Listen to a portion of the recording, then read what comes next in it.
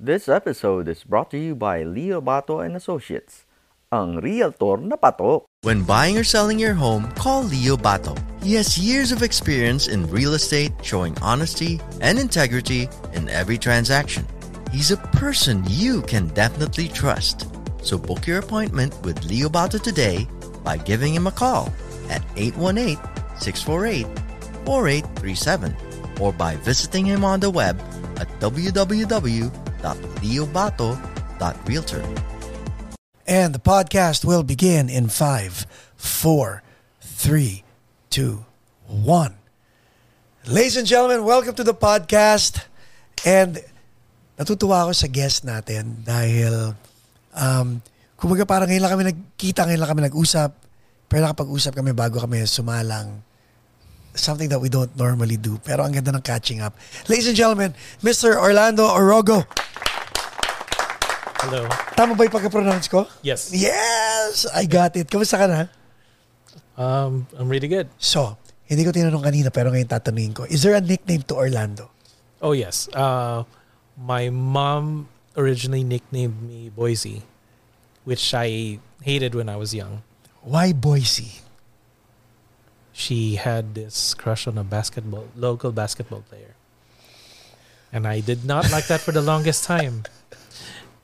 Tapos, yung mga relatives ko, they started like getting cute with my names. Like, Boise. And then my eldest sister, Mabel, she called me Chi. Chi. That was... How old were you? This was around, I was like 12. Okay. She was 12, 13. She was seeing somebody at the time that had the same name. Chi. So I liked that name. So throughout high school, mas inacknowledge ko yun kesa, and I did not like my real name too. What do people call you now? That's either, yun yung ano ko para ma-distinguish ko sino yung ano. Boise yung mga close relatives ko. Chi is like mga musician friends. Yung Orlando is if I be playing gigs, I would parang naano ko na, uy, okay na screen name. Yeah. I learned to love it. Like, yeah. Tas yung Brolando, that was an online moniker from like forum friends that was given to me. Tas that kind of stuck also. So, depends kung makikita mo na lang sa social media, I could tell who they are from the way they called my name. So there's Chi, there's Boise, there's Orlando, and then there's Brolando. Yes. So you could take your pick, you know. I like it. Nakakatuwa kasi dahil sinabi mo sa akin na ikaw at saka si Chick are roommates. So parang Chi-Chick or Chick-Chi. Shout out Chick Bidoy. Di ba? Naisip ko, Chick-Chi. Wow, Chick-Chi. Let's talk music. You're a guitar player. And you've been playing guitars for how long? What year is it? 2021. So that's 31 years. Wow. So 1987? No, 1990. 1990? Wow. Oo nga, no? Oh my God. What made you pick up the guitars? Mahabang ano yan. Well, yeah, this is your episode, Chi. So, third grade, three of us siblings, we learned piano. So wait, there's your sister, there's you, and then there's another brother or a sister? Ako yung gitna. I have two sisters. Two sisters. Lahat kami nag-piano lessons. Ako yung nagtiyaga. Wow. So from I was 8 hanggang third grade to sixth grade. Is there anybody else musically inclined sa family aside from the three of you? That's actually a really good question. There was music around the house as far as like playing music. It was our cousin from our dad's side. Okay. He's a really great guitar player. Everybody talked about how great he was. Hindi ko pa na-get yun until I started getting into it. So you were playing piano. You had an uncle ba na nagigitara? Cousin Na nagigitara. Oh yeah. Were you like, parang mas gusto ko yun kesa sa piano? Was there an inkling? Later pa. Okay. Later pa yun. Parang throughout yung I got really good at piano. Then after, when I got into high school, parang I don't see myself like doing this. I wanted to play drums. My sister... Ba't di mo tinuloy? Sayang. I love Duran Duran, but I see Nick Rhodes just like standing there. It's like, I don't see myself doing that. I love drums. My sister started playing drums, made drum kit sa bahay back then. I tried pero hindi ako maka-advance. I know basic drumming pero yung advanced techniques hindi mag-coordinate yung upper tsaka yung lower. Ang Hanon nakatulong sa'yo sa fingering ng gitara. Did it help? Like, with that, actually, I just had like, kasi yung nung nag-aral ako ng guitar, when I figured it out, right. I had no formal training. I just figured it out myself. I just had to make it work. Okay, I'll stop you right there. When you say you had to make it work, no formal training, may residual value ba ang years of learning the piano and playing the piano, reading notes, chord progressions, and scales? May residual ba going into the guitar na, finally did it make sense? Oh, fret, okay. Half step each. Oh, white keys, black keys. Did you figure it out? Actually, hindi. Hindi. Oh, wow. I could read notes for piano but not on guitar. Alam ko yung, I would know yung succession on notes. Yes. That is as far as yung kaya ko siyang i-correlate sa guitar, pero kung paano ko siya i-translate yung notes sa ano. So pretty much back to zero ka.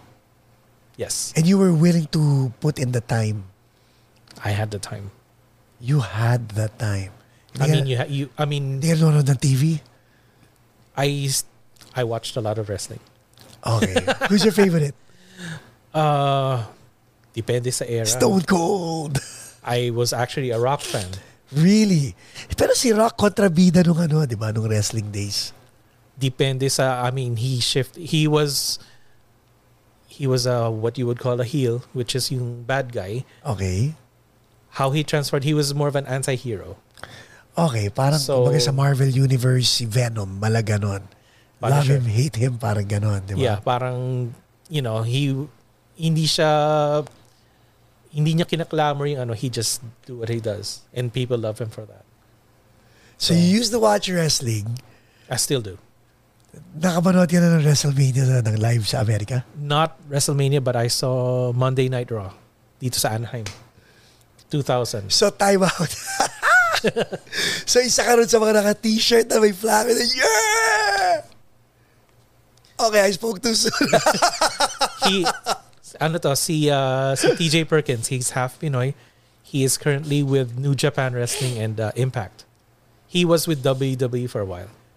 So I followed him. I've actually followed him and he responds to So pinapanood ko sila sa Impact, sila ni Falaba. They're both Filipinos. You know what?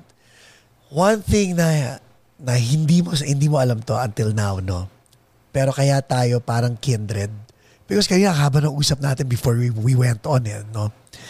That's why we seem so kindred spirit, is because pareho tayong fan. That's how I see you and that's how I see myself. I'm a fan. I'm a fan of, I don't care what my status is or whatever. If I see something, I don't have any shame admiring stuff. And nakakatawa when Mike mentioned you to me. So, I had to go to social media and all that stuff, right? And ang nakita ko, sabi ko, cool tong taong to because this person takes the time to support other artists, even as far as going to support your coworkers and putting them on your social media. Sabi ko, I would do the same thing. I'm the type of person who would do that. Wala akong problema mang ganun ng tao. And the way I perceive you, and you can correct me if I'm wrong, is you're filled with gratitude. You have to be. Saan ang galing yun? Not everybody is like you.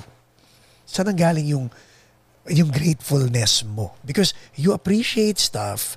You're a guitar player. Normally, ang guitar player be ego.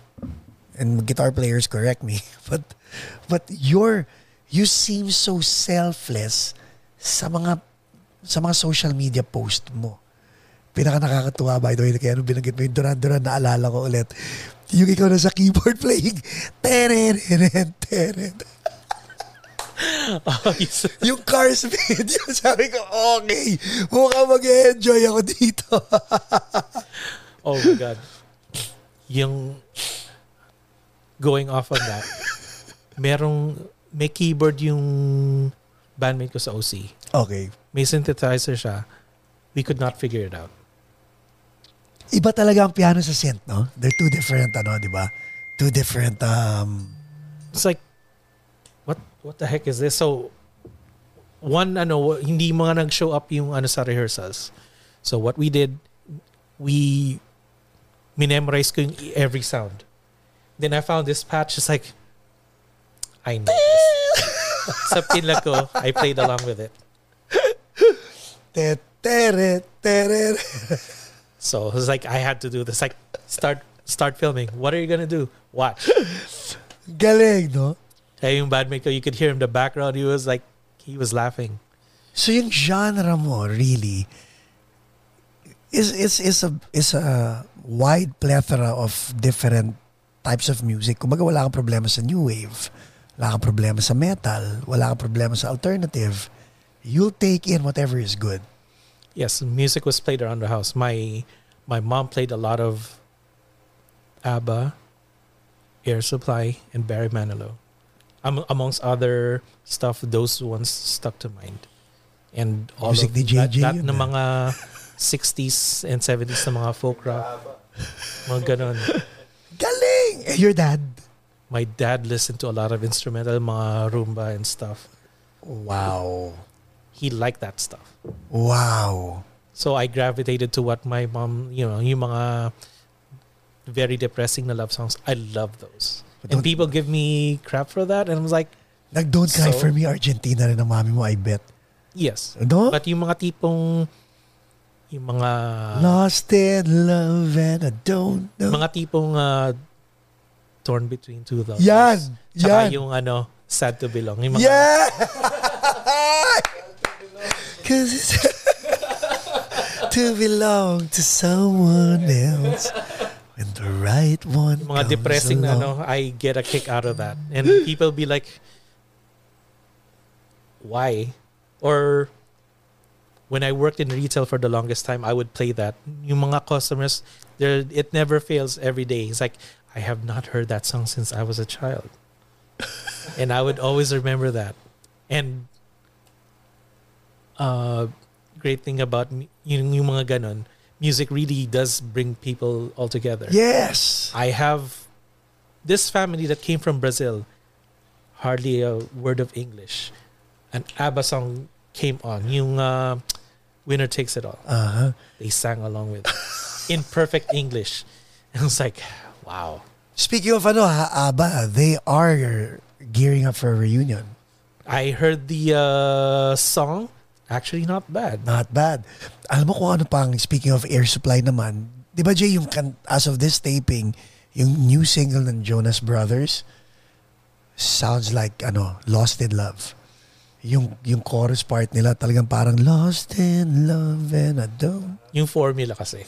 It's Yun eh. very universal. Alam ko na, Chi, kung bakit naging emotional tayo. Yung music na nakasurround sa atin eh. Kasi sa bahay, ganun din eh. Mami ko naman talagang, don't cry for me, Argentina. I texted my mom like, yung coworker ko, he was playing a prank on his mom. Pinilitan niya yung picture nung dad nila with Freddie Fender. Okay. So, and we talked about Freddie Fender. Then I played his greatest hits and I sent to my mom, Mom, your favorite song. It was Before the Next Teardrop Falls. Wow. And she's like, wow, that's my favorite song. Yung mga sisters mo naman, what music did they grow up listening to? My elder sister was more into new wave and the goth rock stuff. Okay. Yung youngest sister ko, she's more indie. Define indie, and was this indie Pinas style or indie dito na? Both. Okay. She did... Actually, siya lang yung nagkaroon ng album among us back home sa Pilipinas. Nancy Drew. Nancy Drew yung unang album niya. That was their only album. Okay. So she was playing the scene for a while. So okay, and then nagkaroon sila ng pili ng album. So dalawa kayong pumasok sa music out of the three of you? My eldest sister and I, we had a band here. Here na. Pero sa Pinas? They had their own band and I had my own. Sometimes mag-feel ako sa kanila kung hindi pwede yung youngest sister ko. But very seldom. Wow, this is getting very, very interesting. Pero bago yan, ano muna ang unang 45 or LP na binili mo? With my own money, my first cassettes were, kasi my mom did not like the fact that I borrowed stuff. So my first... First ever talaga. Tears for Fears, The Hurting. Wow! And Shout at the Devil. Motley Crue. Yes. Dalawa, binili mo kagad? Okay. Magkabilang, pero magkabilang ano yun eh. Yung tunog nun, very different genre eh, di ba? How? That spoke to me. Alam mo, to this day, yung The Hurting album by Tears for Fears, that's still highly regarded. Galing. You know. The Hurting, alam mo, so nung panahon na yon, nung lumabas yung 1983, so 84, grade 7 ako, booking. You Suffer the Children, favorite song ko ron. Talagang, lahat, no? Suffer the Children, Pale Shelter, Yung, Mad World. so, I was playing this, yung dahil nga hinirap ko sa dahil I was really into it. I remember hearing yung favorite track ko is, the last track. Shoot, bakit nag-draw ka ng blank? Start of the Breakdown. Okay. Start of the Breakdown. Nung play siya, bakit parang I gravitated yung melancholy ng song. This day. Hindi ko na-get kung bakit I liked it. Then I later on, yung anniversary ng album, nung in-explain nila, it was his dad's arthritis. Ice in his veins was his Yun ang ibig sabihin nun. So it got deeper and that's like, wow.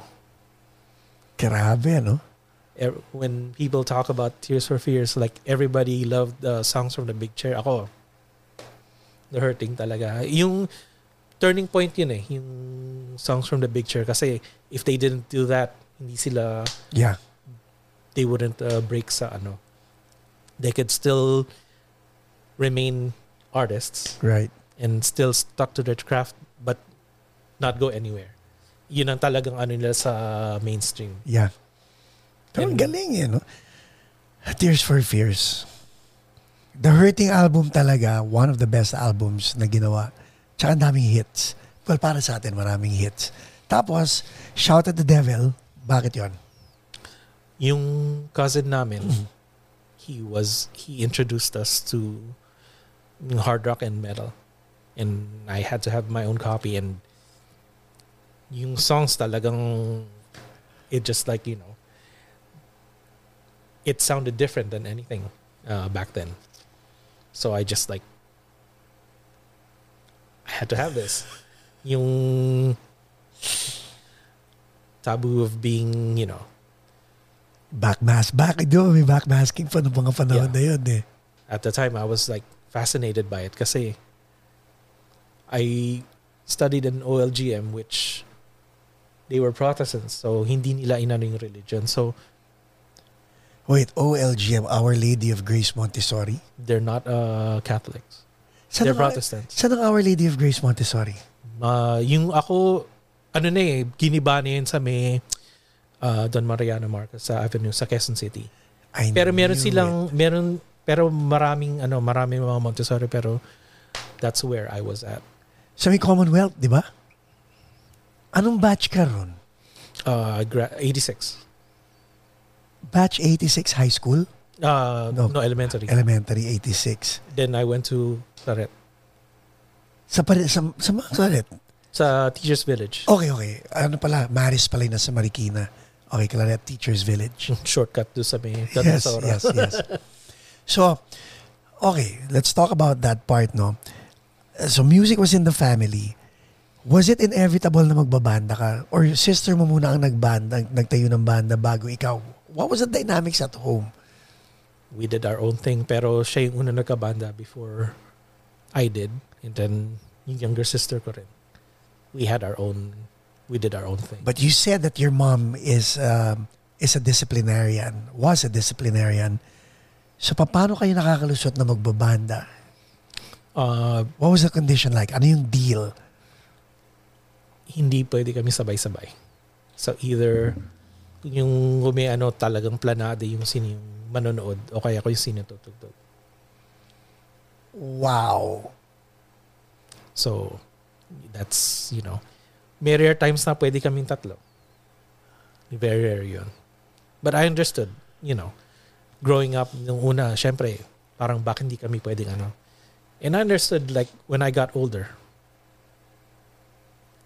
my mom wanted us to, like, finish school. And I get it. I just, at the time, I just wished na she trusted us. And she got it later on. So everybody got it. Parang ganun. Later on. Pero at the time, of course. Pero you know what, Chi?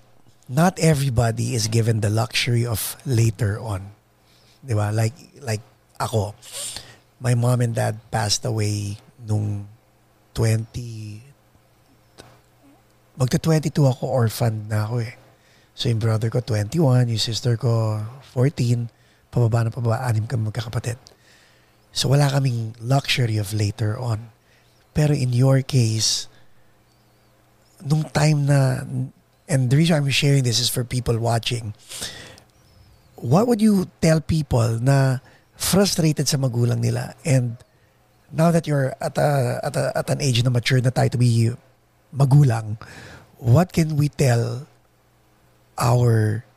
ourselves in terms of how to treat the children? Gets mo? Any advice na baka bago ko makalimutan mamaya?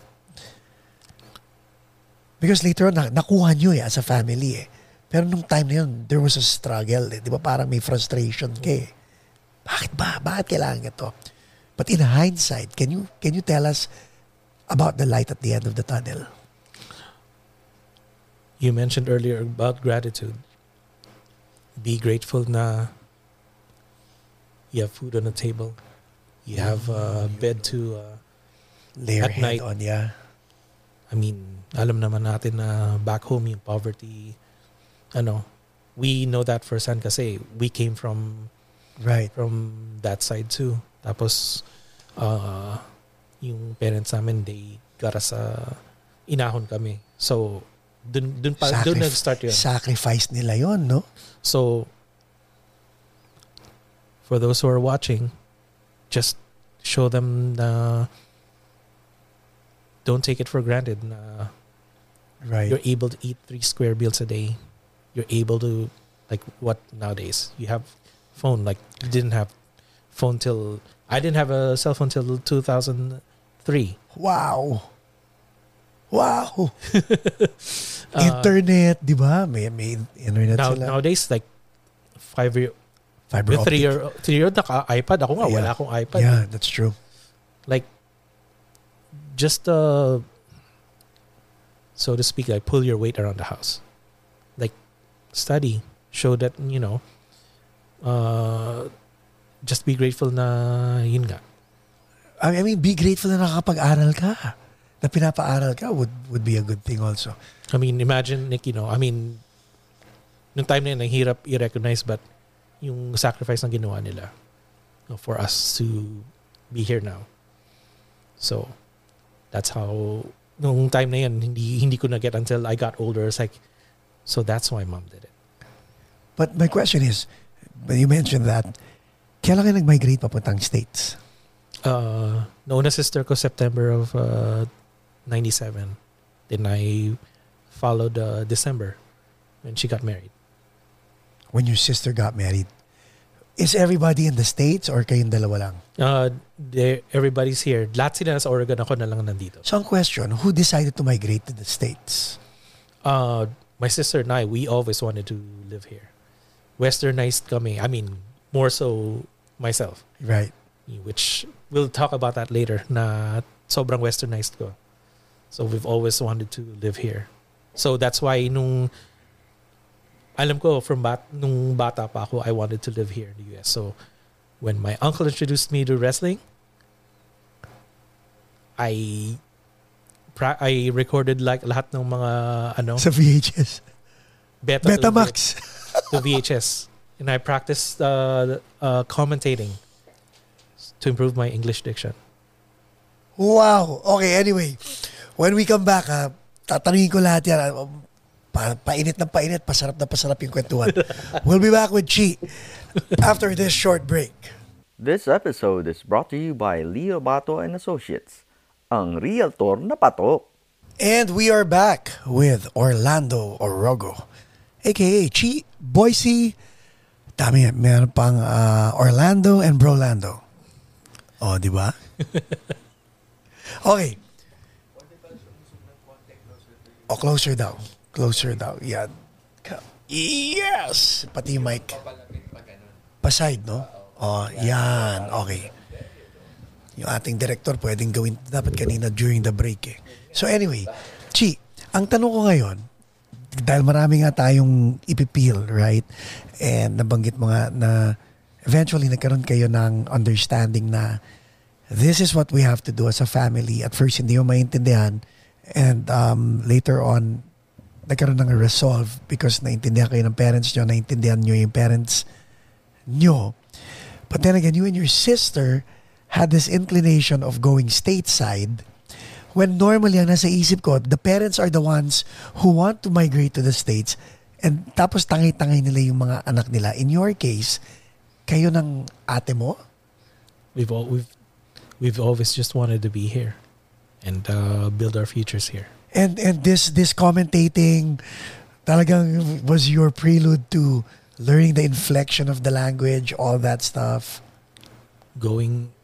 Kasi alam ko talaga I will be staying here, so I just wanted to When you say alam mo talaga, may petition na, may passport na, or in your heart alam mo talaga, which is which? All of the above. Wow. Can you run it by me? So, sister mo start magpunta rito. Pero what was it like? What was the decision making like? Like, how did everybody get uprooted from the Philippines? There was no alternative. I just pareho kami. We didn't think we would see ourselves staying there. Staying in the Philippines. We've always wanted to stay here.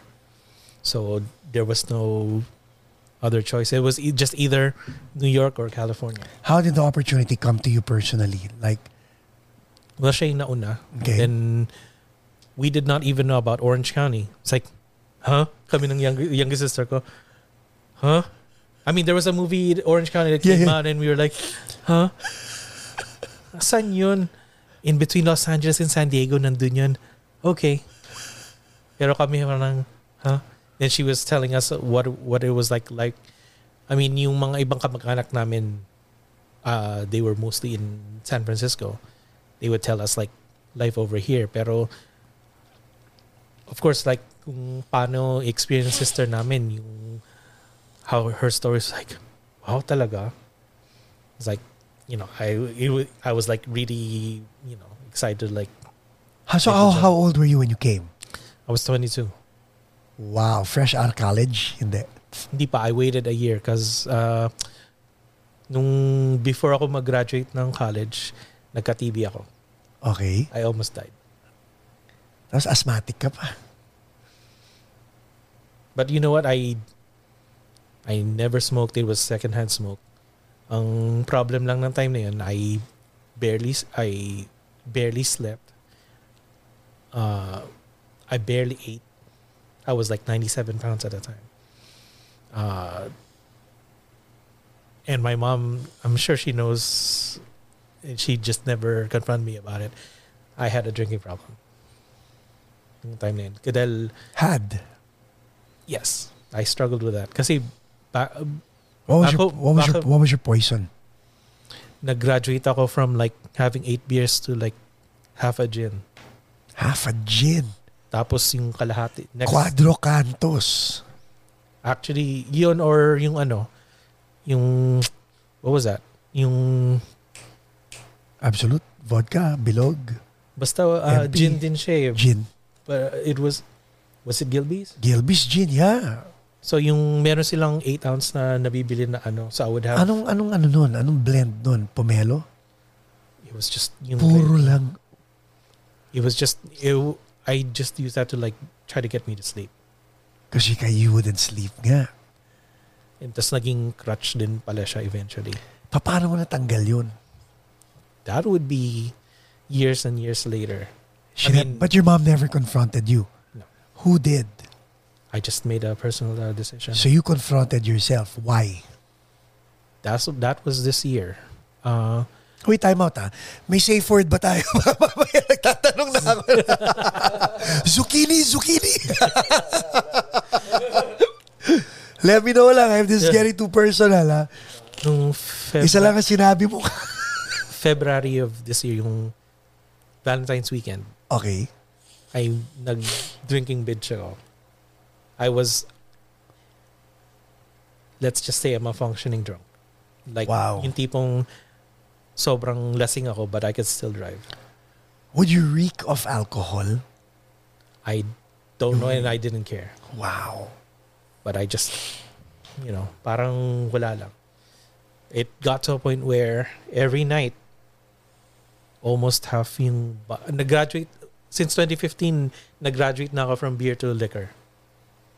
So, nung time na earlier this year, half a bottle of liquor every night. Pero congrats ha. What made you stop? So yung, 12, 13, 14, nagsimula yung bottle a day from throughout, yung Friday night, inubos ko na yung isang bote. Sabado, I finished throughout the day, isang bote. Weekdays? After I get off work. Not while working, Of course. but after work. Yung Sabadong yun, alam mo yung Jim Beam na Yeah. I finished that entire thing on Saturday. Pucha, nakikinig pa lang ako. Na-hangover na ako eh. Anyway. Tas tubig lang yung ko. Buti may tubig kasi kung hindi, sakit sa ulo niyan, di ba? Pero yung yung killer talaga yung Sunday dahil I finished an entire Kraken. Kraken! Yun ang malupit. May pulutan ba when you drink? Yes. Well, what's your pulutan? Depende. What did I have?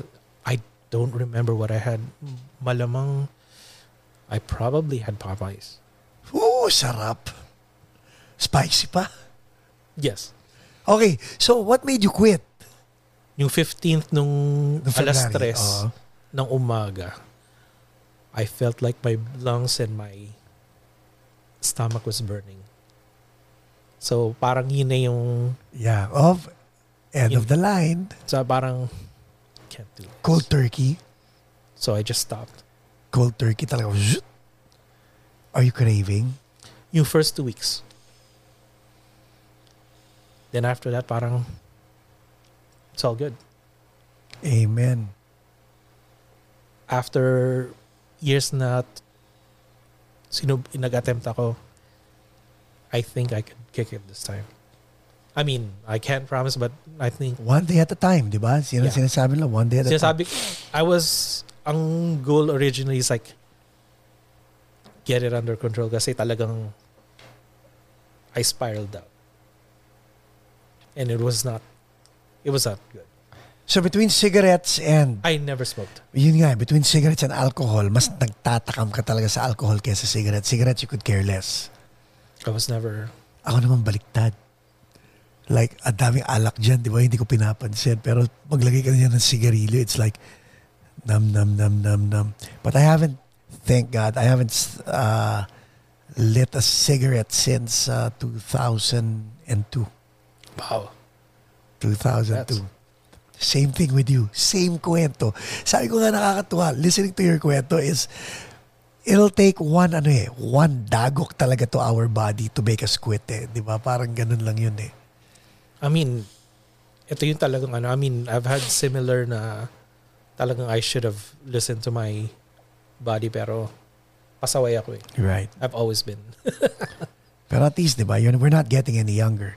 Working out, have you decided to hit the gym or? Actually, I taught myself how to swim after this is my second year. Galing! Staying at Chick's place. May pool sila. Social chick, ha? He's been trying to like get me to like, it's like, I don't know. Dahil out of embarrassment. Right. Tas sabi ko parang,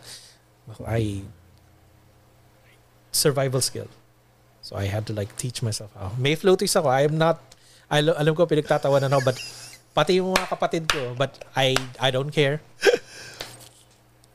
Whatever it takes, right? Whatever it takes. And I don't know why I have not done it sooner. Galing. Natutuwa naman ako. So there's that. So, you know, people will think na, okay, bago ko sabihin, now, your mom knows na you haven't touched alcohol in almost what?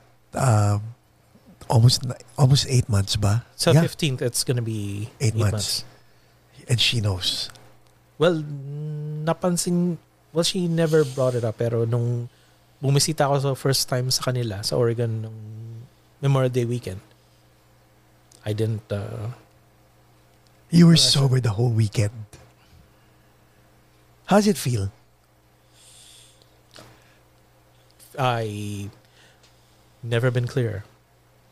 And how do you think it feels to the people around you? That's a good question. You should ask them. Pero I saw my good friend play. They were touring. Taga Portland sila. And I saw all these guys like some are my age and some are older and some, made me glad that I stopped kasi parang I didn't want to see myself being like that. Like yung feeling pa rin, feeling in the scene, feeling nila na indestructible sila, just embarrassing themselves like they could barely walk, spilling their drinks, like, I'm just glad that, But then again, I'm just speaking for yourself, yeah, for myself. Yeah. Alam mo ba, ang ganda ng kwento mo, yung kinikwento mong part na yan, because yung kaibigan ko, alcoholic siya. And he had a show. He was playing guitars. So, pagkatapos siya tumugtog, he had a good night, but he had too many glasses of whiskey that night, no? Pinost niya yung performance niya tsaka ng banda niya sa social media. And pinanood ko yun. And sabi ko, wow, may question mark yung wow ko. Because kaya may question mark, parang talagang pinost niya. So nilike ko. Thinking, okay, baka happy siya rito. Nilike ko. The following day, tinawagan niya ako. Bro, paano ko ba dapat ko ba tanggalin yung pinost ko? Sabi ko, bakit? Kasi kagabi, ang sarap-sarap ng tugtog dahil nakainom ako. Feeling ko ang galing-galing ko. Kanina pinapanood ko, parang nahihiya ako. Sabi ko, nilike ko eh. Bakit mo nilike? Eh kasi pinost mo eh. Funny how you mentioned that. I remembered getting into yung mechanic aspects of sinubukan ko, I did the same thing, only ako lang. Right. So I was doing my drinking usual heavy. I started playing. Played back the next day. It was so bad. So, yun So tama nga. May ganun nga. May mga iba they could carry. Okay. I mean, mababasa mo sa yung mga heroes mo, they can't do without a drink. And I was like, I can't. At least before tutugtog. So I would drink after we play.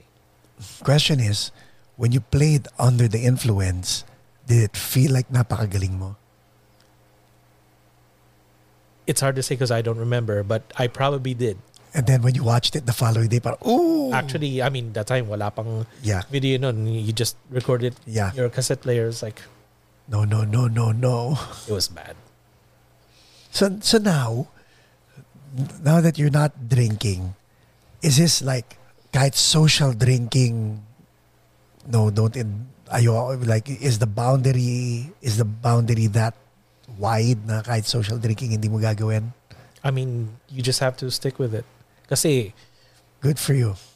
ang hirap kasi, may mga friends na, kilala ka na heavy drinker ka. And of course, may yung kantsa, which, I mean, Yeah. that's always going to be part of it. And, so far naman, they're respectful naman. And supportive. Yeah.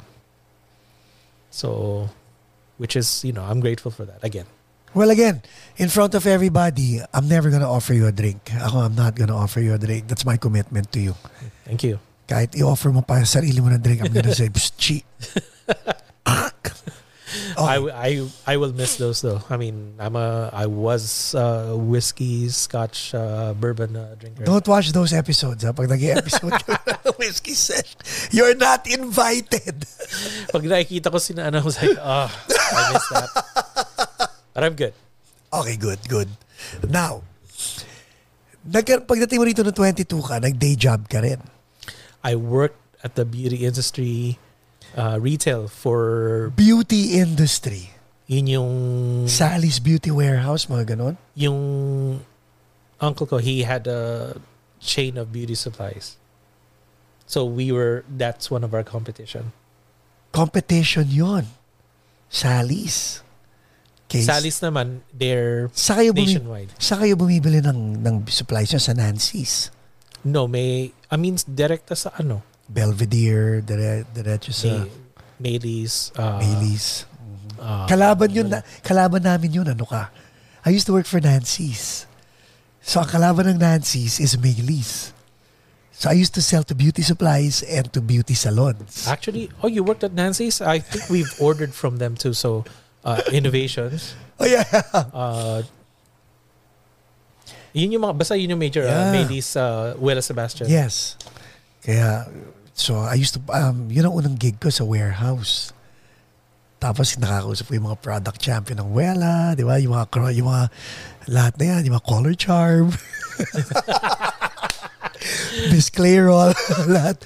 Alam mo, I almost, yung aunt ko, she offered me to like, if I wanted to be a stylist, she offered me. I was like, I wanted to, pero music was my driving force. Ang weird, Chino. People watching in the Philippines might not know this, pero dito, you don't have to be LGBTQ to be a stylist. Like, you can be whatever gender you want to be. Did you go to the ICE shows sa Long Beach? Yung mga Yes. Kami rin. Magsiset up ng expo sa Long Beach Convention, di ba? So, Here's the funny thing. Dahil associate ako to assistant manager, they never checked my license. Talaga? Kasi I guess the way I carried myself, they tas yung mga coworkers ko, mga friends ko na they ako sa like, how come they never asked them? I was like, so beauty industry muna, okay. Dude, tayo ha? Parallel ang kwento ng buhay nating dalawa. So, okay. Nag-beauty industry, then what? that was like what? You were 22. 98 hanggang 2013. So you stayed there for a while. What's the name of your uncle's Horizon Beauty Supply. Okay. May mga branches sa Orange County tsaka sa LA. So meron sa Cerritos, meron sa Lakewood. Tas yung iba sa OC like sa Huntington Beach, sa Mall of Orange, Dang. sa Santa Ana. Tas meron sa Riverside. Yun yung pinaka yun yung Main. actually yun yung not necessarily main pero yun yung umatok. Dahil in Riverside yun yung so kayo ang go-to sa Riverside. Yes. Yeah. Dahil yun yung out of yung mga malls yun yung pinakamaganda. Right. So everybody went there. Oh my God. So why'd you leave that gig? The industry was dying dahil sa internet sales. You know that. Yeah. Dun Dati kasi kayo, di ba? Bailey's at saka Nancy's newspaper ang pinapadala namin catalog, di ba? Kasi internet sales was starting. It was both a blessing and a curse. Hindi mo pwedeng you're bound by a contract that you can't sell the products online. Pero yung mga competition mo are selling it. Like especially nung dumating na yung Ulta, yan yung Walmart ng beauty industry. So they killed all the small businesses. Tapos ano pa yung major competitor mo aside from Planet Beauty? You have to compete with them. So they could do both online tsaka kasi malaking Kumbaga na rin sila, distributor na rin sila, Planet Beauty. What we didn't know and what we should have done was go with it also, kasi we should not have been afraid of selling those kasi ginagawa rin naman pala nila. And these companies like Wella Sebastian, Redken, all those, they benefit both ways. Sasabihin nila na the beauty industry thrived through exclusivity. The internet killed it. Grabe, no? Ngayon, pwede ka bumili ng Joyco kahit saan. Pwede ka bumili ng mga... Pwede mo nang bilhin sa Target. Yeah. Where it used to be, dun kumita dahil you could only buy it from there. Yes. Hindi na yung case ng Sebastian with the judge noon na with Rite Aid. Doon nag-start na na hindi na get na judge na yun yung reason na bakit nabubuhay ng beauty supplies. Dahil the stylist depends on yung exclusive na dun lang bibilhin. Pero you know what? Grabe, no? Beauty and food. The one thing na I'll say it now and you can concur if you want to, but yung isang box ng color charm, yung pangkulay po ng buhok, ang wholesale namin dyan is noong time na yun, 39 to 49 cents. Wow. Tapos ibabato namin sa inyo ng mga $1.99 ng isang ang isang pack, di ba? Tapos kayo naman, papatungan nyo ng konti. Tapos pag binenta sa stylist, sila naman nagiging $150 na ang singil nila sa kliyente. Grabe, no? Parang food lang no? But, there is a difference talaga. And I always get these arguments all the time. Like, ano ba pinagkaiba ng pre-package? Just kasi mga madadaling yan. Yes. Whereas yung sa amin, you know what if you know what you're doing, you know what to buy. Yep, I agree. Alam mo, naalala ko pa rin lahat yan. Ako rin. Yung mga ionic music ang topic na siya napunta sa the polypeptide chain of the molecules of the red Tapos sina Vidal Sassoon magde-demo pa sa ISSE show. Ganon. Ay, nako. What a small world. Right? Okay. So now, after the beauty industry, did you move to another industry? Yes. I don't know how I landed it, but I ended up in the car industry. Selling cars? Yes. I remember nung may branch pa kami sa Laguna Hills Mall. I remembered seeing this company, Fladibo, Honda. Alam ko yan. I was going to Guitar Center in Lake Forest, and I made a wrong turn, and I ended up in the Irvine Auto Center. Yeah. Akala ko, yung Irvine Auto Center was the same one as the one in Tustin kasi pareho lang. Yeah, mahaba. Oo. Huh. Tapos nakita ko yung Fladibo Honda. Sabi ko, son of a gun, all this time nandito lang pala siya. And it made me we've always had either Toyotas or Hondas. Sabi ko, what if I had my hands, what if I tried to sell cars? So you just parked your car, went inside and... Wala pang Kasi sabi nila, everything is online. So wala pa. Nung nag-stop nung kinlose na yung beauty supply, that was September 2013. I had few months na na walang so I sold some of my gear. Right. Heartbreaking as it is, but you gotta hustle. Pero I don't know, part of me yung pride ko, hindi ako nag-unemployment. I just hustled. So binenta ko yung mga gamit ko, and naalala ko yung sinabi nung isang coworker ko, she went to a staffing agency. So I went there and I did some... Yung mga parang Apple One, mga ganun, no? Yeah. Tapos, wala pa sa car business. Sure enough, January 1st, I checked. Pasok! So, sinag-submit ako. Tapos, sabi, just wait for them to call you. Teka, nagsubmit ka sa Fladebo? Okay. And then I figured I wasn't doing anything. Ano yun? New Year, di ba? Get dressed. Bring my resume. It's like, sabi ko doon sa receptionist, like, my computer, we don't have a scanner, so I didn't have any means of like uploading my resume. So here's my resume, and you guys could just call me when if there's any availability. Sabi nung receptionist, young man, have a seat. Wow. Tumawag siya doon sa pick up the phone. Tapos lumabas yung manager dito sa So he interviewed me on the spot.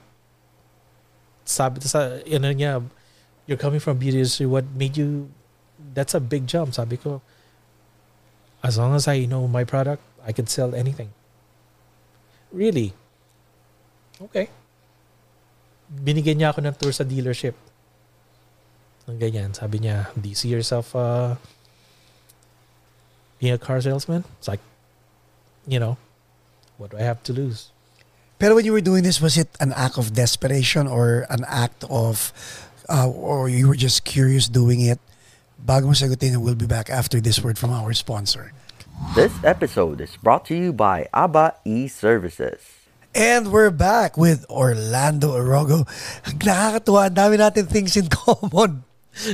Meron pa tayong music na nalalaman. Dito pala tayo na. At nakakatawa sa atin, we talk about beauty products passionately. That's our bread and butter. Exactly, right? Like, yung mga sheer, yung mga sisters natin, yung mga... Remember when sa Spilo namin in order yun, yung old school na yung shavers? Yes. My God, may nakipag-away pa sa akin ng sabi ko, you won't be able to find yung mga old school na as good as this one. You could buy it cheap. There's a reason why they're cheap. And you could see, Speaking of magandang brand, grabe nakakatuwa talaga kasi kahit yung mga durag, doon ko lang na-realize, ito pala yung durag, ito pala yung ganito. Ang benta nun. Sobra. Anyway, before the break, may tinanong ako sa'yo. So, yun lang. Why your move from the beauty industry to the car industry, was it out of desperation or out of curiosity? It's actually both. Kasi, turning point na yun, parang, how do you survive from right there? So it's like, I'm curious about that. As I wanted, yung goal ko nun, to break the stigma of the typical car salesman. Na shady, na untrustworthy. You know what I'm talking about. So it took a while. Did it work? It took a while for me to, tinulungan ako nung mga managers ko noong time na yun. Like, they almost let me go sa third month until I did really well. And then it's like, there's gotta be a way to make you, you have that salesman in you. We just have to get it out. So they were working with me kung ano yung, with every customer. What did you do wrong here? What did you do good? What we kept, Then, sabi ng manager ko, I know. you'll be the techie guy. Techie guy. Learn all the technology, so when they ask, you answer that within a snap, and they'll be like, you won't, they'll be able to ask and you'll still be able to like answer back. Yung mga adaptive cruise control, yung mga ganon. Which yung technology ng Honda na nag-start actually sa Acura that Yes. pero mas kasi ang Acura is more higher end. Right. Yung Honda yung mas global. So parang lahat ng mga nag-start ng technology, it started with Honda. So yung mga latest they send us to car shows, tas pag may mga product demos, when they would have their helpful Honda people to demonstrate, I would be the first one there. Like listen and like absorb everything. I did have trouble of all those years working at the car industry. Hindi ako sa engine. Hindi ako, dahil I'm not really a car guy. But I was a great salesman at one point. Ano yung turning point? So was it the techie stuff, yun yung angle? Yes. Or was it because you were there for a long time, osmosis at na-pick up mo na lahat ng skills ng mga kasama mo around you? What was it? Yung tech talaga. Yung tech talaga. It came to a point na I worked at 3 different dealerships, and then I went, yung Fladibo, we got bought out by Norm Reeves. Right. So, umbrella yung technology, tas yung access sa, kasi yung Fladibo, we were like the black sheep of the Honda industry. Kumbaga, sabihin na natin na there's 100 Honda dealerships across the US. Kami yung 97. Wow. We were that low kasi we were defiant. We had our own way of talagang Of old pushing school cars, yeah. Old school kami. That's how I start. Kaya again, I was grateful how I learned that way, adapting to sa bagong nila with better yung CRM. Yeah. Tas yung online yung process. So anong CRM ang gamit nila ron? Salesforce or something similar to Salesforce? ADT. Oh, really? Wow. Okay. Pero iba-iba, ADT yung no. Shoot. Ano nga ba yung ginamit namin nun? Pero was it very effective? Talagang when you put it in, i-remind ka for your next follow-up, mga ganyan. You know how that works. Yeah. Grabe, may yung reminder. Tapos, Norm Reeves had this thing where in a day, you have to make your 30 calls. Yes. And then monitor ka ng manager mo, nakikita ng manager mo lahat ng notes na nilagay mo. Magre-reflect yun sa nila eh. Yeah, sa performance nila. Yeah, di ba? Yung performance what reflects on their performance. So, ang trick doon, like, do your calls early. Hindi sa tingin mo nakatulong yan sa pagiging hiling mo sa alcohol? Or ang alcohol numbed the process that you had to go through sa car dealership? Zucchini! Yun yung first time kong magpunta sa bars. Because I've always drank by myself. Yung after, with the coworkers, that was the first time I did that. Nung pag yung sa mga, social drinking, pero yung first time na nagpupunta ako sa mga... Yeah. I never used to do that. Kasi para sa akin, it's... Drinking was a personal thing. And it's just money wasted. When I could I could use that towards buying gear instead. Yes. Pero this time around, you're making more money than what you're accustomed to. So parang... Sige. Hey. Okay. So na-amplify yung drinking habit mo. So did you become shady? No. I mean, there were times na they wanted me to. Ang hirap. Let's just say na yung turning point na niya after working there so long, you see how it goes behind closed doors. It's like, I don't think I can do this. The money factor? Parang, siguro I was just too nice. Sinabi na yun nung before kami Hirap, move no? sa Normally. Sabi sa akin nung you'll never make it in this industry because you're too nice. I know. Alam mo, yung feeling na, paano ba yan, Chi? Wait, Alam mo yung feeling na, papasok sila and sometimes you don't want to ask the question because the person might answer, and if the person answers, it's tempting not to take advantage. The ultimate question is, what's your monthly budget? You have to ask the question. But you have to ask that question also, di ba? Yeah. It took a while. Pero kawawa naman yung taong sasagot nun eh. Because it's easy, that's a low-hanging fruit for you. Lalo na kung magbibigay sila ng monthly budget na, oh, ang laki ng GP ko rito. Ang laki ng gross profit ko rito dahil, di ba? Alam mo ko, saan ko na ano yan? When I moved from Norm Reeves Irvine to Pasadena. Doon ko nakita na, shoot, I could ask the questions here a lot. Deep pockets yung mga tao dyan eh. Kaya yung mga managers ko ng time na yun, they always fought for my deals kasi I was able to like get yung warranty. Alam ko yung mga after sa finance, di ba? Mm-hmm. Si JJ yan, sa finance lahat ni yes. Do you want to buy extra tires? Yes. Do you want to put insurance on the extra tires of your extra tires? Yes. Do you want to put ceramic coating on your friend's car? Yes. Pero ang turo sa amin sa Norm Reeves, that's why yung finance manager, they loved me there also.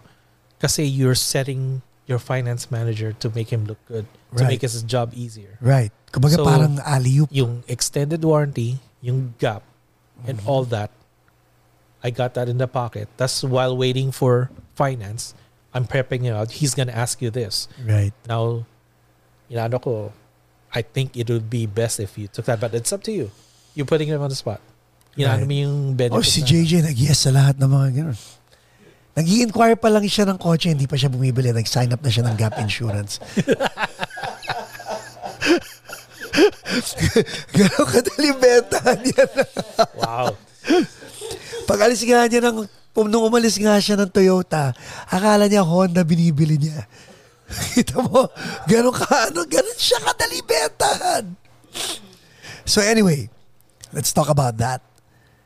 What would you advise? What would you advise new first time would-be car owners? What would you advise them to do, act, and say when they enter a dealership? Teka, sino mo nakakampi natin dito?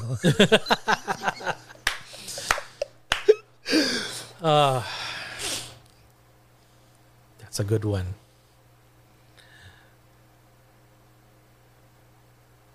Kasi you would actually, I'd have them call me first. Yes. Ako sa tingin ko, after this interview, next time I buy a car, I'll probably consult with you. But let's say, padaliin natin. What would you advise your relatives who are on your good side, who are buying a car for the first time? Make sure to be prepared to have down payment. Don't go zero down. Kasi, why? Dahil malaki yung magiging monthly mo. Okay. But, I would just straight up ask them, like, can you really afford a new car? Wow. If you want to go with a used car. And also, ang isa-stress ko palagi, alam ko pinagtatawanan yung extended warranty, but especially if you're gonna get a new car, you would really want that. A new car, you want to get the extended. Why? Yung duration ng depending on how much miles that you like most of these new cars, they're mostly electronics. So if drive by wire, no? It's just a peace of mind having that on there kung may mangyari. Like LCD screen, that's an easy 1100 right fix. Kung may extended warranty. warranty ka, covered yun. So, yung extended warranty, everything electronic, tsaka yung natatouch ng oil within the car, that's covered. Of course, and always remember, hindi kasama yung mga wear and tear, like tires, window wipers, come on. $20. Don't go, please. Don't embarrass yourself with that. Inaano nila, pati pa pagulong. It's like, yung upholstery is like, come on. Inupuan mo yun eh. Wear and tear. It's like, taking care of your couch. It's like, take care of your car. Right. And actually, I would, even if you could swing it, I would stress more on lease. Alam ko, napaka no-no yan sa mga Asians, but... Explain. I went to this seminar about leasing kasi kaya mahal na mahal ako ng mga managers ko. Pag yung kasi sila may sagot ng ng seminar. Ng mga seminar. Yeah. Of course, food. Right. Tsaka time off work. Of course. But then again, you gain all these knowledge. I went to a leasing seminar. Okay. Not a lot of people are aware na most business publications and news articles, if you would see yung halos lahat ng mga rich people, they go with leasing. Yun na nga eh. Hindi nila mag-get kasi for them, if they own the car, they don't have to worry about monthly payments. Yeah, sure. Pero with leasing, na-develop mo yung, mabibuild mo na yung credit mo, and you don't have to worry about future costs. Inaano nila, sayang tinatapon mo lang yung pera. Hindi, ginagamit mo yun eh. Exactly. Pero like in my case, so there are Euro cars in the driveway. Oh my God. Yun na nga eh. European cars. Here we go. Actually, binili ko yun. So paid off na. So much more European cars, you really have to get sakit ng ulo. Kasi, awa na Diyos, hindi pa naman sumasakit ulo ko dahil nilalaspag ko yung Japanese car. But then again, iniisip ko, kung nilease ko yung Euro, hindi ko masiset up the way I want to set it up. well, here's the thing. If you plan on owning it later on, do it. You could set it up. Pero if you're just using it for the next 3 years, just to go through the lease, you can't. Kasi pag binalik mo yan na may mods. Pero what else is the benefit of leasing? Aside from, alam ko write-off siya, di ba? If you have a business, it's a write-off. Well, other than building your credit and... wala kang sakit ang ulo kasi laging bago yung kotse mo. That was like my main reason why I leased before. And you get... And by that time, panibagong model na naman ng And you're practically paying the same amount of money all throughout. Yes. Tapos pa? Yun nga, yung lower monthly pa.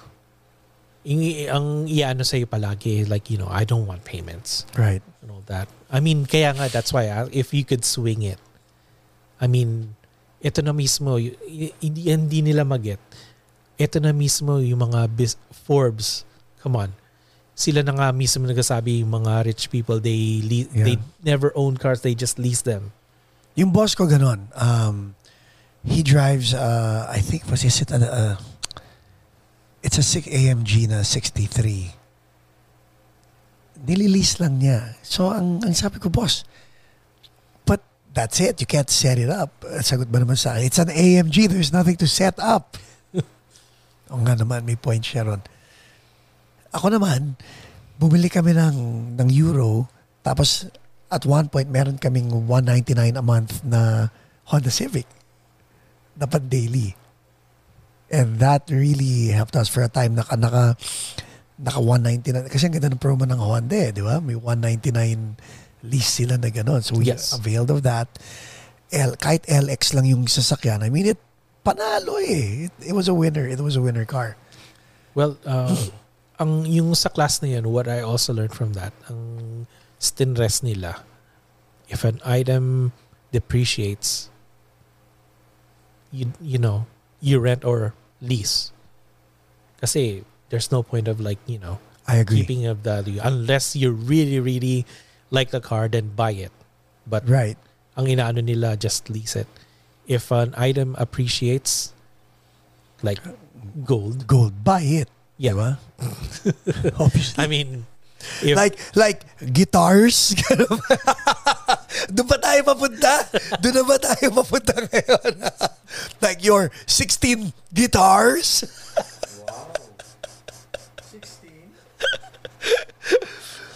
Sige, punta na nga tayo sa gitara. Okay. Teka, sandali. Sa kotse muna tayo. Are you still with Honda? no. What made you leave? When was that? Around 2017. That was not a really good year for me. Production-wise? Yes. Productivity-wise? Yeah. It was a low point, so I started selling my gear again, and I almost stopped playing. Like, Ooh. kinip ko na lang yung pedal board ko kasi pinaghirapan ko yun, kumbaga, out of memento, but I sold almost everything except yung guitar that my dad gave me. What was it? What was the guitar that your dad gave you? It was a Washburn. It was a Nuno Betancourt? yes, yung affordable model. N4? N3? One. N1. And Okay. one. I kept that kasi yun yung mga unang gawa. Wood finish? No, Ah. it was black. Naunahan ako nung isang Korean na ano yun eh. And I still was not happy about that day. Pero yung friend ko si Makoy, he was like, pre, don't do that. Parang you're too talented to... Ang sarap magkaroon ng mga kaibigan na ganyan, no? And actually, eto Zucchini. may mga friends ako na nag-donate ng guitars. Sa akin. Amen. Wow. Nagulat ako like, yung iba hindi ko na may mention, pero one friend from Florida, he sent over this Gibson Gothic V. It was like, he could have made money from this one. And, he gave that to me. It's like, don't worry about ever paying back. It's like, no, it's like, that's just unreal. It's like, no, that's my gift to you. It's like, don't give up, man. 5 people. Yun yung isa sa mga prized possession ko doon. A Gibson Gothic Flying V. Grabe, no? I mean, remember during the first part of this conversation, sabi ko sa'yo, yung pagiging grateful mo lumalabas. Ngayon nalalaman ka na kung bakit. Like, all these people, na-witness mo ang generosity ng humankind pala, no? Yeah. That was a really humbling moment. So, I got lucky na land ko tong job with Hitachi. Hitachi is a big company. Till now. Yeah. So, yung Hitachi America is under, of course, Hitachi Japan. Division namin is industrial marking, which is yung printers na nagle-label ng mga Right. barcodes and printing labels. So that's your division. Hitachi still makes hard drives up to now. So napasok ako dun kasi yung Wait, napasok ka ron after your low point sa Honda. So I just like left. walked away from it. Mhm. Okay. But you were doing good dun sa ano eh. Towards the end, it was just Brutal. hindi ko na kaya. I mean, noong time na yun, I was slowly getting back into playing, and I would miss out kasi Friday, Saturday gigs. Oh, of course. Nagbebenta ka nun. Yes. Yun yung best time to play. I was selling cars and there. Ang question, before we leave the car topic. So you're out in the parking lot. Anong ano dyan? Anong rotation ba yan? Or kung sinong unang lapitan ng customer? Or how does it work? I actually was sa internet department. Okay, So, which is good. So inbound lahat. yeah. Okay. But before I left, I was already lease retention. So I handled all the leases. Wow. But, it was fun at first, and then it was not how I expected it to be. I mean, dirty.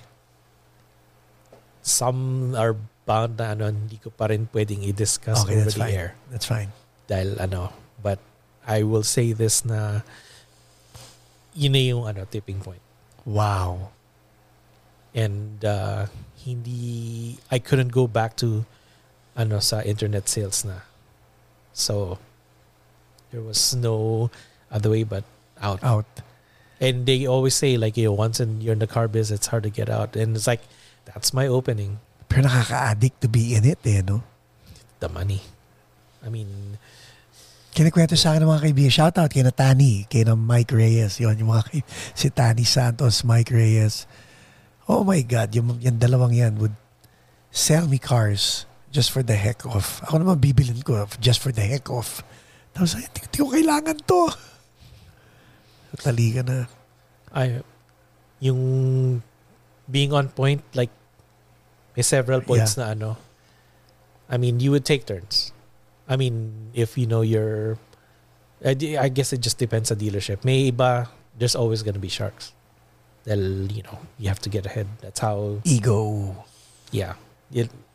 No matter where you go, sasabihin na grass is greener on the other side. No. Not necessarily the case.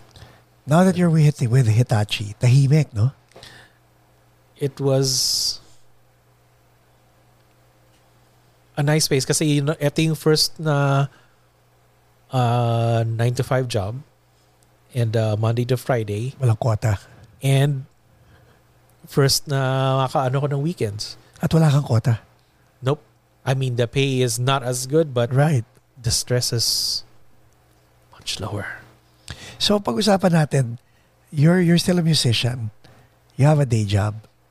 Paano mo nababalanse yan to be creative, to be productive, and to still do both, lalo na ngayon may pandemic? Don't answer it now. We'll answer that after this break. This episode is brought to you by Leo Bato and Associates, ang realtor na patok. Pinag-usapan natin kanina from the car industry to you going into, ano ba tawag dito? Tech, industrial tech, Yeah. right? And so I took a customer service job there. Wait. May hiatus na naman na nangyari. You walked away, low point. Ano yung pattern mo is pag low point, magbebenta ka ng gear. Yes. So- but this time around, hindi. Hindi. But I hustled twice as much. I was babysitting my manager's son. Okay. No shame. Good nga yun eh. Yeah. Until kind of screwed me at the end. And we'll get into that My later on. God. May ganun, no? Mhm. So, tapos how did you land the Hitachi gig? Nag-approach ako again a staffing agency. So for those na after college and or if you're looking for a job in between and you couldn't, approach a staffing agency. And because of this new Hitachi gig, you were able to garner more time to play again. Kasi sa car industry ka, ang weekends mo is all about selling cars. Before Hitachi before I actually landed that gig, kasi hindi mo basta-basta makukuha yun eh. Yung sa staffing agency, they found jobs for me. And then they found one they think that was suitable. Pero yung agreement namin, I was supposed to have weekends off. Ibibigay nila sa akin, maganda yung pay, pero wala pang available na weekends. And that, kunot na talaga yung noo ko. It's like, what the hell, man? Pero 9 to 5, walang swing shift. Walang 3 to 11, mga ganun. Or, Wala. okay, wow, straight 9 to 5 siya. But just for the heck of it, I went straight to the may interview. Okay. The folks love me yung I forgot that was a while back. Yung businesses, they were really nice people, and the chances of moving up, going up the corporate ladder was actually good. Pero it still bothered me na wala akong weekends. Right. So I was talking to a friend's friend who actually was working for, naalala ko yung Hitachi, we always talked about that. And it's like, we're actually looking for somebody customer service right now. So sabi ko, if somehow you could pull the strings before I start in 2 weeks, I wouldn't mind calling you boss. So she called corporate, pulled some strings. It's actually going to be 3 years na sa October 22nd. Well, happy anniversary. So customer service, I mean, sure, the pay is not as much, pero yung stress talagang bumaba. So I just take yung orders like, either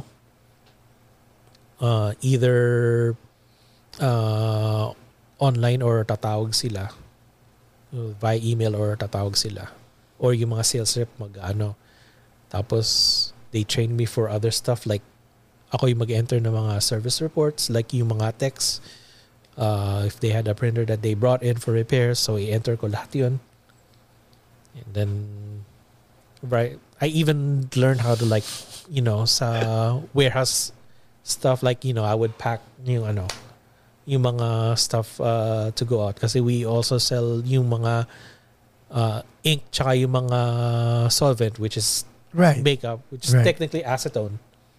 Oh my God. Recognize ko, it's like, oh my God, it's like back in the beauty industry again.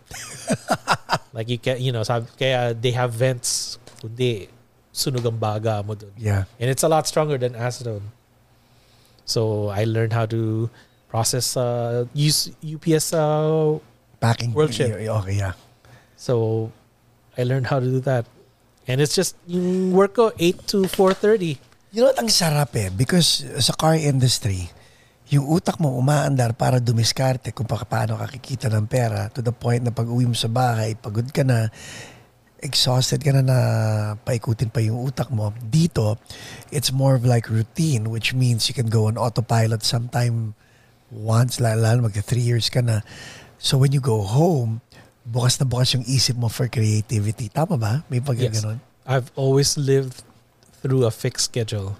So yung car industry, medyo yun dahil like you mentioned na your mind is always fine. So your mind is always about the hustle, di ba? Like, how do I sell cars this month? Right? How do I present myself better? How do I get my name out there? Yes. O abot na ba sa point na magpapaano ako ng commercial o magpapa-banner ako sa freeway? At saka ang car industry ay pinag-uusapan namin. Tapos promise, alis na tayo rito. To build your book of business, you have to generate 3 to 5 years worth of customers. No kidding. Right? Kasi 3 dahil sa lease, 5 to 6 dahil sa purchase. Di ba? Parang ganun yun Mm-hmm. Alam mo, babalik and hopefully in the middle, magre-refer sila ng iba-ibang mga yun ang yun ang yung bread and butter mo is yung referrals. That's how that's how you'll survive and live through this business. So night and day ang Hitachi sa Norm Reeves. Oh yes. Wow. So now, with regard to this being what pays the bills, it allows you also to pick up your instrument and start creating music. I have more time to practice. Or in this case, think about what next piece of gear to buy. Okay na tayo. 16 guitars, pag-usapan natin. Roll call, may mga pangalan ba sila? Anong klase mga gitara nila? Yun ang gusto ko pag-usapan ngayon. Where do you want to start? Okay. So 16 guitars, 1 bass guitar, 1 acoustic. 1 acoustic guitar. I'm sorry, 2 acoustics. 2 acoustic guitars, 1 bass guitar, no synthesizer. Not yet. We were talking about that. Good. Yan si JJ, maraming alam yan. No drums. Not yet. Okay. Kahit sa bahay ni Chick, walang drums? Meron. Okay. So, let's talk about your bass guitar muna. Ano siya? It's a Yamaha RBX. Active, passive? Passive. Bigay yun ng coworker ko sa Honda of Pasadena. Okay. He found, nakita niya na you fix guitars too? It's like, yeah. Oh, you fix guitars too? As far, I taught myself how. Okay. So, sabi niya, the next day, nakita ko na lang, may dalang ano. I know you play. I don't. It's yours. Okay. So yung RBX, anong color? Green. Ooh. I'm actually gonna work on it kasi it's so old na yung bridge, yung mini screws niya. Natatanggal na. Or rusty na. Ano na, talagang walang thread. Wala na thread. So, hindi o na wala siya. na head. O walang thread. Andun na, wala nang thread. Oh my God. Eh yung acoustic guitars. I have a Mitchell 12 string. Tapos, I bought last year, a Fender. A Fender. Acoustic electric? Yes. Yung Fender naman yung manipis, yung parang Strat na... Not in, hindi ganun na kanipis. But it's somewhere in between. By the way, drummer ako, guys. Mahilig lang ako sa gitara, pero drummer ako. I'll show you a picture of a guitar that got wrecked sa aeroplano. What? Yes. As in, mamaya sasabihin ko sa'yo kaninong gitara to, but I want you to take a look at it. Brand new. Oh. Martin na gitara yan. Ayan, guys. So, wasak ko. Yay! Ayan. Cracked. Nakikita ba? Ipapost ko na lang mamaya. Pero, yup. Guess what? Walang coverage. Dinicline niya dahil thinking na wala mangyayari. Yeah. Yung funny story, yung acoustic, I bought that for the pandemic. Dahil Walang gig. Walang Yeah. gig. I'll sit down and learn acoustic kasi hindi ako yung traditional na nag-start ako sa acoustic going to sabi ko, alam ko magbabanda ako, Electric agad. electric. At saka iba action nun. Iba yung iba yung... Yeah. My mom hustled sa Santa Mesa. Sabi, yung Fender knockoff of a knockoff. Na lumanog. So Fender. So, 1,000 yun lahat. Guitar, strap, picks, book, case. Mariposa yung strings. God, I would never stoop, I've only tried it once. It's like, ugh. Ugh, never again. I think I tried it once just Plastic pa yung yung supot. That, yung gitarang yun. I mean, it's no longer around pero I learned a lot from that one. So when you bought this acoustic guitar, it was a way for me to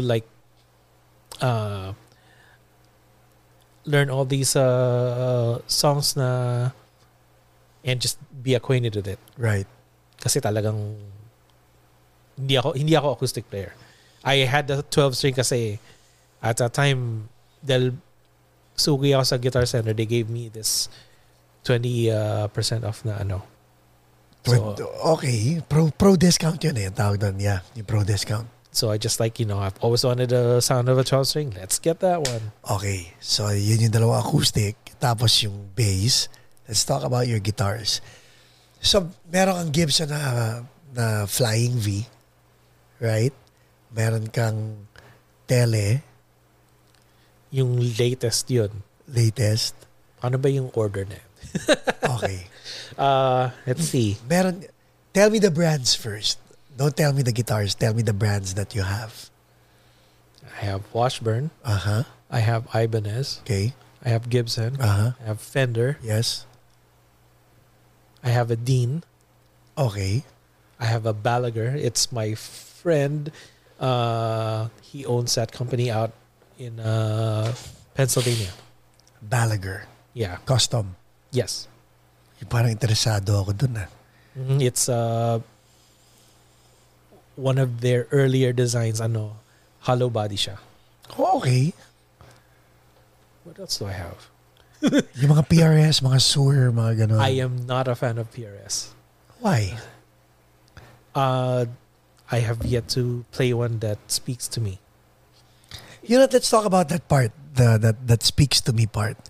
Kasi ako, bumili ako ng gitara, hindi ko maalala if it spoke to me. Pinili ko lang.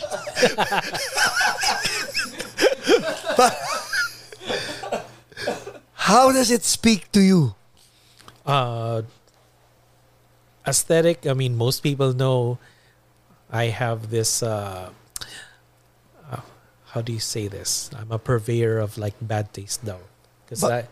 Kasi yung mga designs na pinipili ko, why did you buy that? Hindi ko man. Okay. Yeah, I've always been those odd shaped ones. Aesthetic comes to play. Tapos pag hinawakan mo, it has to feel right. So that means like the way the neck feels, balance, the way it resonates na hindi naka-plug. Tapos seems decent. Okay, so plug it in. Kung yung pickups is you can tell andun yung initial sound. Kung meron pang kulang, you could always upgrade yung pickups. And I know if it's worth investing in like modding. And I always love modding my guitars. Wow. So may Balaguer, may Dean, may Fender, may Gibson, Ibanez. May Ibanez, may Washburn. Ano pa? Trying to think Epiphone. Epiphone, okay, which is a subsidiary of Gibson. So let me make sure I have that correct. So Washburn, Ibanez, tatlo, Yan Gibson, G, V, Explorer, Epiphone, Firebird, Les Paul. Ano yung na-miss ko? Fender. Fender. Fender. Telecaster, Jaguar, Jazzmaster, Dean, V, Cadillac, Balaguer. Okay. 16 nga. Wala kang Stratocaster? That's my December project. Ooh. Kasi Anong color? Yung bago ng player series na Tide Pool. It's like between teal and sky blue. And sure enough, nung binili ko yung Jazzmaster sa Guitar Center dito sa Orange, ganun din ang kulay. The associate that sold me, he came from corporate. Sabi niya, nung nasa development team siya, he actually named that yung Tide Pool tsaka yung Buttercream na color. Really? Yung player series. Kasi yung player series, yun yung bagong standard series na made in Mexico. Okay. Which is miles up, Do you mind kung MIM or made in the USA? Nung ginawa nila yung player series, it's a big step up compared nung standard. Una-una, come on. Isang fret na lang, hindi nyo pa gawing 22. Puro 21s lang. Oo nga, no? Ngayon, yung player series, 22. lahat 22. Tapos yung... That one fret, ginagamit mo ba? O nagre-reklamo ka lang without actually using it? Pero ginagamit ko na, pero at the same token, it's like, come on. hindi mo pa gawing... although later on, na-realize ko na ano yung charm ng 21. What is? Yung neck pickup tone. Kung paano ano yung distance ng neck pickup sa neck. Sa neck mismo, no? So, una ko nakitang ano yun, which is kay Yngwie Malmsteen. Okay. Siya yung nag-bring up nun kung bakit 21 ba si Yngwie o 22? He records with 22 pero he favors talaga 21 dahil yung... Oo nga, yung layo nun no? Which means mas maraming room for vibration and all that dahil imbis na kakainin ng neck yung ng fretboard yung yung body. Makes perfect sense. Kaya nga dapat you just read all of these like random facts and then you just deep dive and just take it with a grain of salt. Yung guitars mo, ilan na made in the USA, ilan na made in Mexico? That's a really good question. Balaguer is made here. Shoot. Yung Gibson. Ang Epiphone is made in China, di ba? Or meron in China, meron Korea. Yung Gibsons lahat made dito. Yeah. Yung Epiphone mo. Yung isa Korea, yung isa okay na naman ang Korea eh. Yun yung nakuha ko, pucha. Yun yung original na open book na Yeah. napaka-limited dun nung nakita ko. I had to talagang game. Give this to me. That was, first and only time na I would do that where I spent more than its value. Your N1 is Korean made, right? Yes. Korean made yung N1. Yung Dean, US. No, that's Korean. Ibanez mo, Japan. Korea. Indonesian and Korean. Ano yung specs ng Ibanez? What is it? HSS? HH? HH. Okay.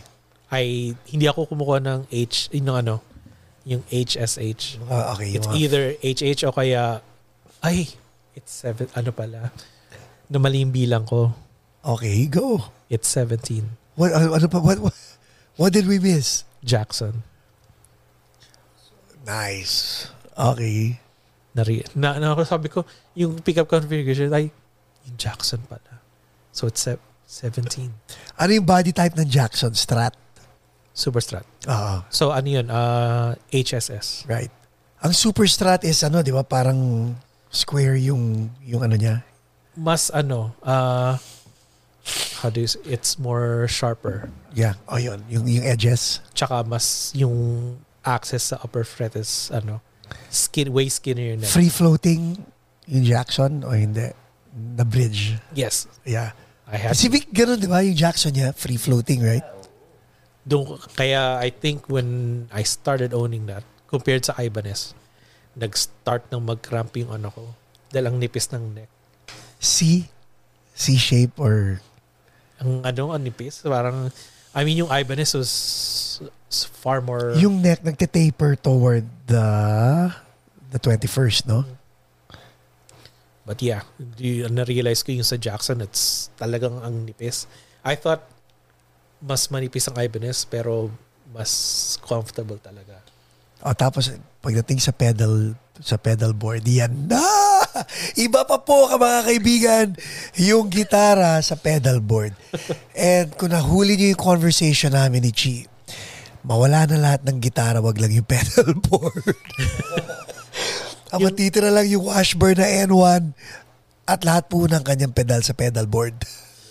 Yung main pedal board ko for the longest time, yung TC Electronics G-System, talagang literally yun, bulletproof yun. May mga video What's in it? May DL? Yes. Actually, hindi ko pa natap yung MIDI capability niya, pero kasi yung quality ng effects niya, tsaka yung configuration niya na pwede mong i-integrate sa amp mo, na pwede niyang i-control yung clean tsaka yung crunch channel mo. I have 4 pedals, dirt pedals na pwede kong gamitin in conjunction with that. Nakita ko naka-head rush ka eh. Yung monitor ko yun, actually naka-helix na ako. Wow. Si Chick ang nag-convince sa akin for the longest time, mag-helix ka na. Ang ganda, di ba? Yes. Kasi... Teka, when you say yes, parang hindi ka pa convinced na. Nung resistant pa ako dahil talagang tube amp guy ako. Oh, yeah. There's talagang hindi mo mare-replace yun. Kaya lang, yung naging yung turning point, may jamming nung birthday ng anak ni Chick. Nababa mo na yung gamit mo. God. Yung 20 watt head ko, yung 2x12 ko, yung pedal board ko.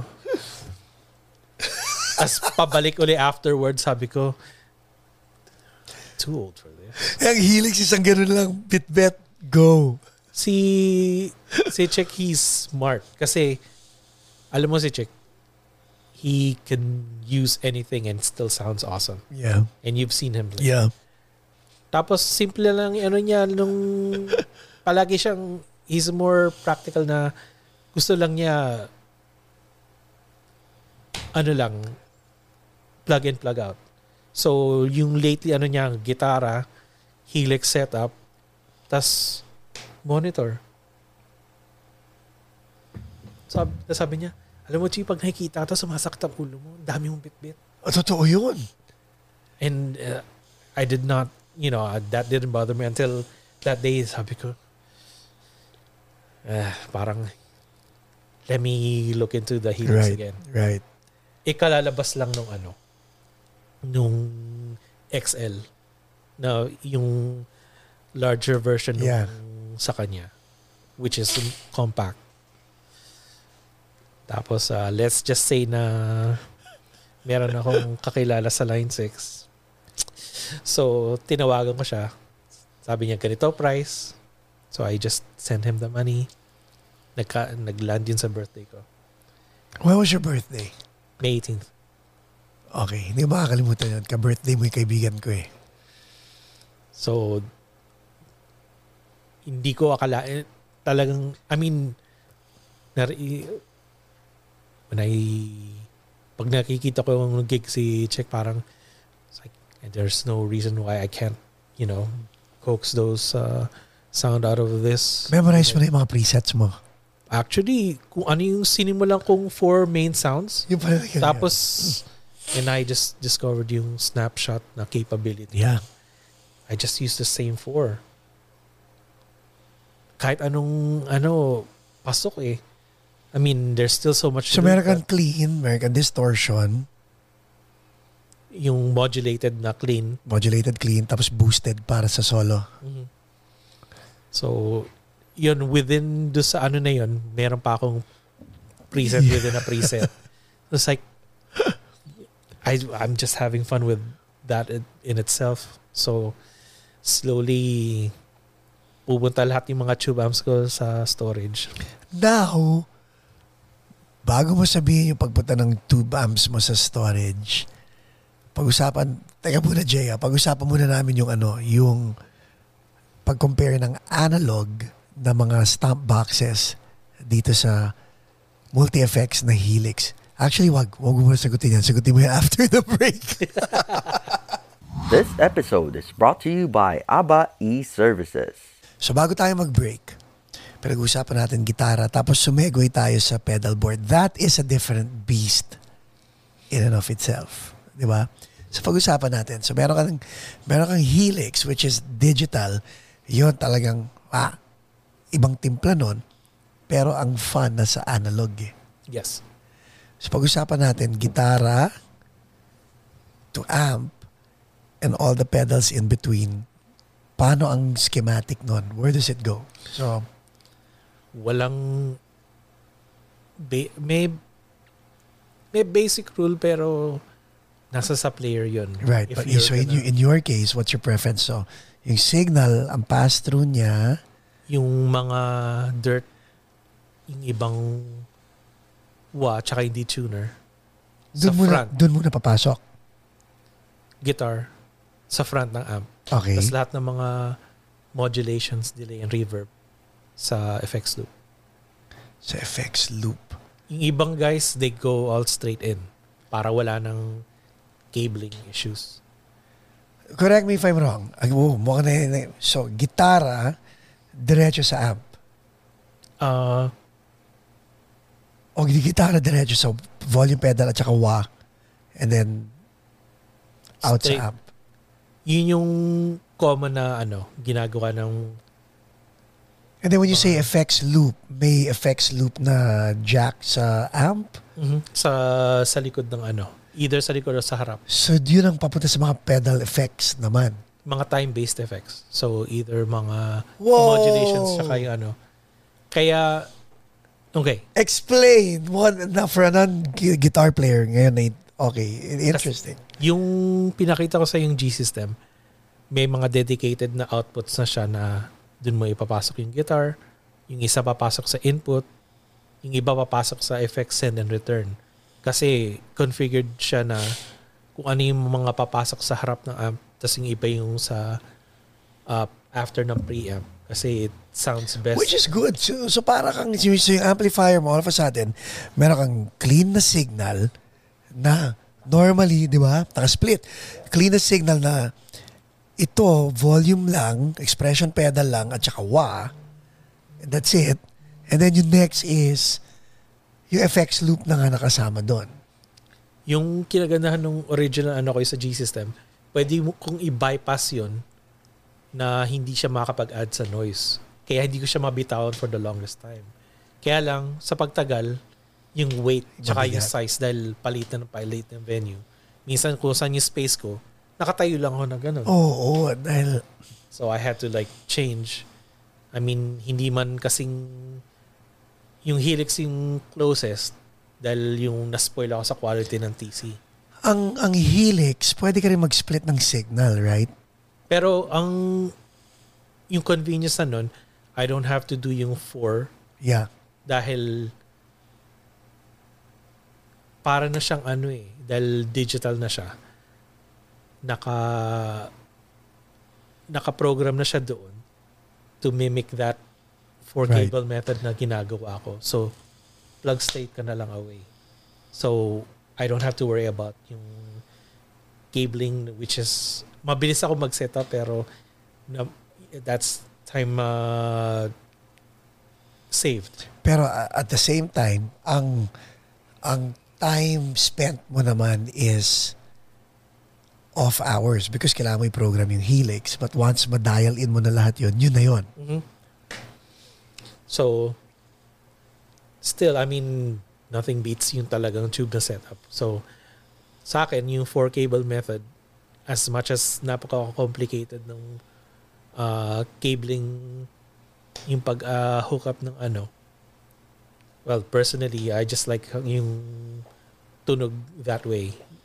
Karamihan ng mga makikita mong may large pedal boards, just plug in, tas straight sa para wala na silang they don't have to worry about that. So ako, I just, every guitar player is different, so yun lang, that works for me.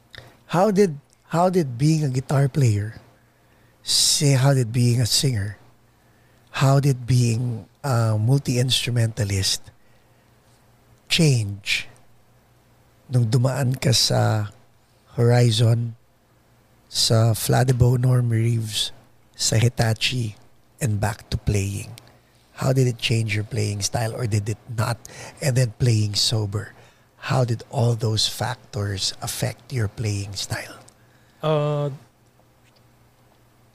little in between kasi lahat ng factors na yun na minention mo, it's all about time management.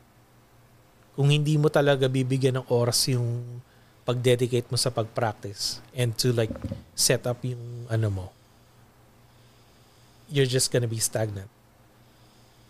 And in my case, as far as like keeping myself fresh, I just try to listen to like different songs, or I tried, which happened nung pandemic last year, I listened to the songs that I could not play in solos before, relearned it and learned it.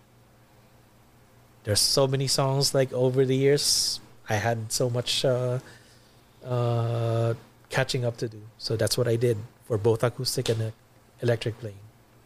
Alam mo kung nakakatuwa, no? Hearing you say these things, may minention ka na naman na yung mga dinaanan mo now allows you to play time management and all that stuff. And then biglang, while you were talking, ang naalala ko was, nung pumasok ka sa Horizon, and because that was family, you had to commit yourself there.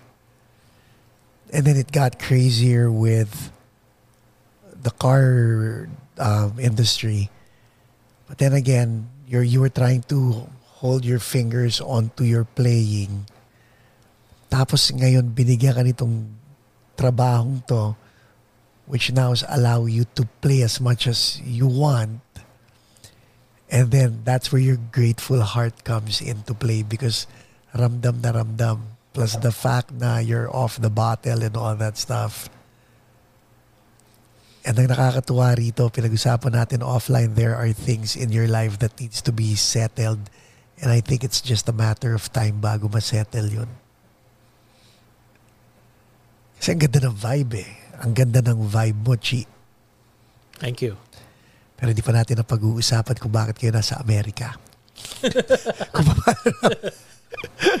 kung paano nahatak ang mamit daddy mo at saka kapatid mo sa Amerika. At kung bakit natuloy. So, and the reason why I want to bring it there is because normally, yung mga nakakausap ko, yung mga parents yung mga anak ang kinakaladkad na magulang pumunta ng Amerika. But in this case, parang ang dating, kinonvince yung magulang niyo pumunta ng Amerika. Part of that, you'd probably have to ask my mom why why really? Kasi family's home. I mean, then again, home is wherever you want it to. Right. So, pero all 5 of you are still intact, no? Our dad passed away. I'm sorry to hear 11, that. Thank you. 11 years ago. Maybe that's part of the reason why mom decided like... Sige na nga. Mm-hmm. But either way, like, there's family there. There's family all over here. So, you know, my mom could, it's her decision. So maybe that's the reason why she, I can't really speak on her behalf, but that's the only reason I can see. Now, let's go back to you. Let's land this. Without being too touchy, sensitive, sa lahat ng pinagdaanan mo sa buhay at sa lahat ng pinagdadaanan mo ngayon sa buhay mo, where do you see yourself